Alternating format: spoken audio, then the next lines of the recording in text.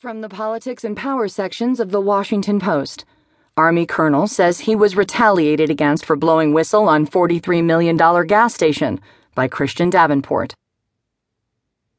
An Army colonel who blew the whistle on a task force that was responsible for building a $43 million gas station in Afghanistan says he is being retaliated against, according to a prominent U.S. senator.